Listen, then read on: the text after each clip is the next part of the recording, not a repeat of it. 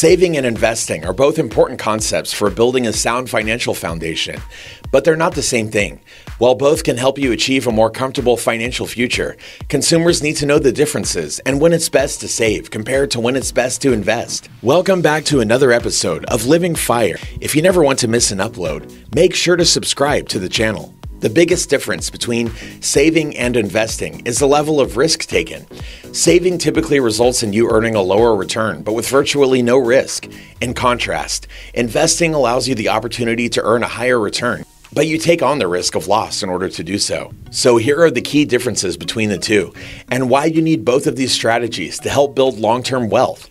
How are saving and investing similar? Saving and investing have many different features, but they do share one common goal. They're both strategies that help you accumulate money. First and foremost, both involve putting money away for future reasons. Both use specialized accounts with a financial institution to accumulate money. For savers, that means opening an account at a bank such as a Citibank or a credit union. For investors, that means opening an account with an independent broker, though now many banks have a brokerage arm also. Savers and investors both also realize the importance of having money saved. Investors should save sufficient funds in a bank account to cover emergency expenses and other unexpected costs before they tie up a large chunk of change in long-term investments. Investing is money that you're planning to leave alone to allow it to grow for your dreams and your future. How are saving and investing different? When you use the word saving and investing, people, really 90% of people, think it's exactly the same thing. But while the two efforts do share a few similarities, saving and investing are different in most respects, and that begins with the type of assets in each account. When you think of saving, think of bank products such as savings accounts, money markets, and CDs, or certificates of deposit. And when you think of investing, think of stocks, ETFs, bonds, and mutual funds. The pros and cons of saving. There are plenty of reasons you should save your hard-earned money. For one, it's usually your safest bet, and it's the best way to avoid losing any cash along the way. It's also easy to do, and you can access all the funds quickly when you need them. All in all, savings come with these benefits. Savings accounts tell you upfront how much interest you'll earn on your balance.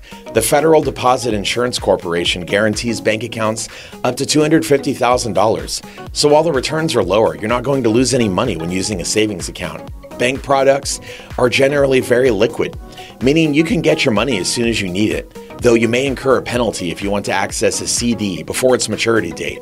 There are minimal fees, maintenance fees or Regulation D violation fees when more than 6 transactions are made out of a savings account in a month are the only way a savings account at an FDIC-insured bank can lose value. Saving is generally straightforward and easy to do. There usually isn't any upfront cost or learning curve. Despite its perks, saving does have some drawbacks, including returns are low, meaning you could earn more by investing, but there's no guarantee you will.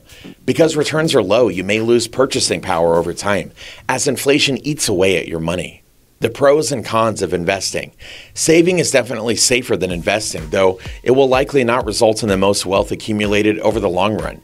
Here are just a few of the benefits that investing your cash comes with. Investing products, such as stocks, can have much higher returns than savings accounts and CDs. Over time, the Standard & Poor's 500 Stock Index, or the S&P 500, has returned about 10% annually, though the return can fluctuate greatly in any given year. Investing products are generally very liquid. Stocks, bonds, and ETFs can easily be converted into cash on almost any weekday. If you own a broadly diversified collection of stocks, then you're likely to easily beat inflation over long periods of time and increase your purchasing power. Currently, the target inflation rate that the Federal Reserve uses is 2%, but it's been much higher over the past year. If your return is below the inflation rate, you're losing purchasing power over time. While there is the potential for higher returns, investing has quite a few drawbacks, including returns are not guaranteed, and there's a good chance you will lose money at least in the short term, as the value of your assets fluctuates. Depending on when you sell and the health of the overall economy, you may not get back what you initially invested. You'll want to let your money stay in an investment account for at least 5 years so that you can hopefully ride out any short-term downdrafts. In general, you'll want to hold your investments as long as possible, and that means not accessing them. Because investing can be complex, you'll probably need some expert help doing it, unless you have the time and skill set to teach yourself how. Fees can be higher in brokerage accounts. You may have to pay to trade a stock or fund, though many brokers offer free trades these days, and you may need to pay an expert to manage your money. So which is better, saving or investing? Neither saving or investing is better in all circumstances, and the right choice really depends on your current financial position. When to save money? If you'll need the money in the next few years, a high-yield savings account or money market fund will likely be best for you. If you haven't built up an emergency fund yet, you'll want to do that before you dive into investing. Most experts suggest having 3 to 6 months worth of expenses set aside in an emergency fund. If you're carrying high-interest debt, such as credit card balance, it's best to work toward paying it down before investing. Paying off a loan with an annual interest rate in the high teens will likely give you a better return than you can earn investing. When to invest money? If you don't need the money for at least 5 years and you're comfortable taking some risk, investing the funds will likely yield higher returns than saving. If you're eligible for an employer match in your retirement account, such as a 401k, contributing enough money to ensure you receive the match is key because the match is like free money. If you have built up your emergency fund and don't carry any high-interest debt, investing your extra money can help you grow your wealth over time. Investing is crucial if you're going to achieve long-term goals like retirement. Real-life examples are the best way to illustrate this. For example, paying your child's college tuition in a few months should be in savings. A savings account, money market account, or a short-term CD, or a CD that's about to mature when it's needed. Otherwise, people will think, well, I have a year and I'm buying a house or something. Maybe I should invest in the stock market. That's really gambling at that point, as opposed to saving. And it's the same for an emergency fund, which should never be invested, but rather kept in savings. So if you have an illness, a job loss, or anything else happens, you don't have to resort back to debt. You've got money you've intentionally set aside to be a cushion between you and life.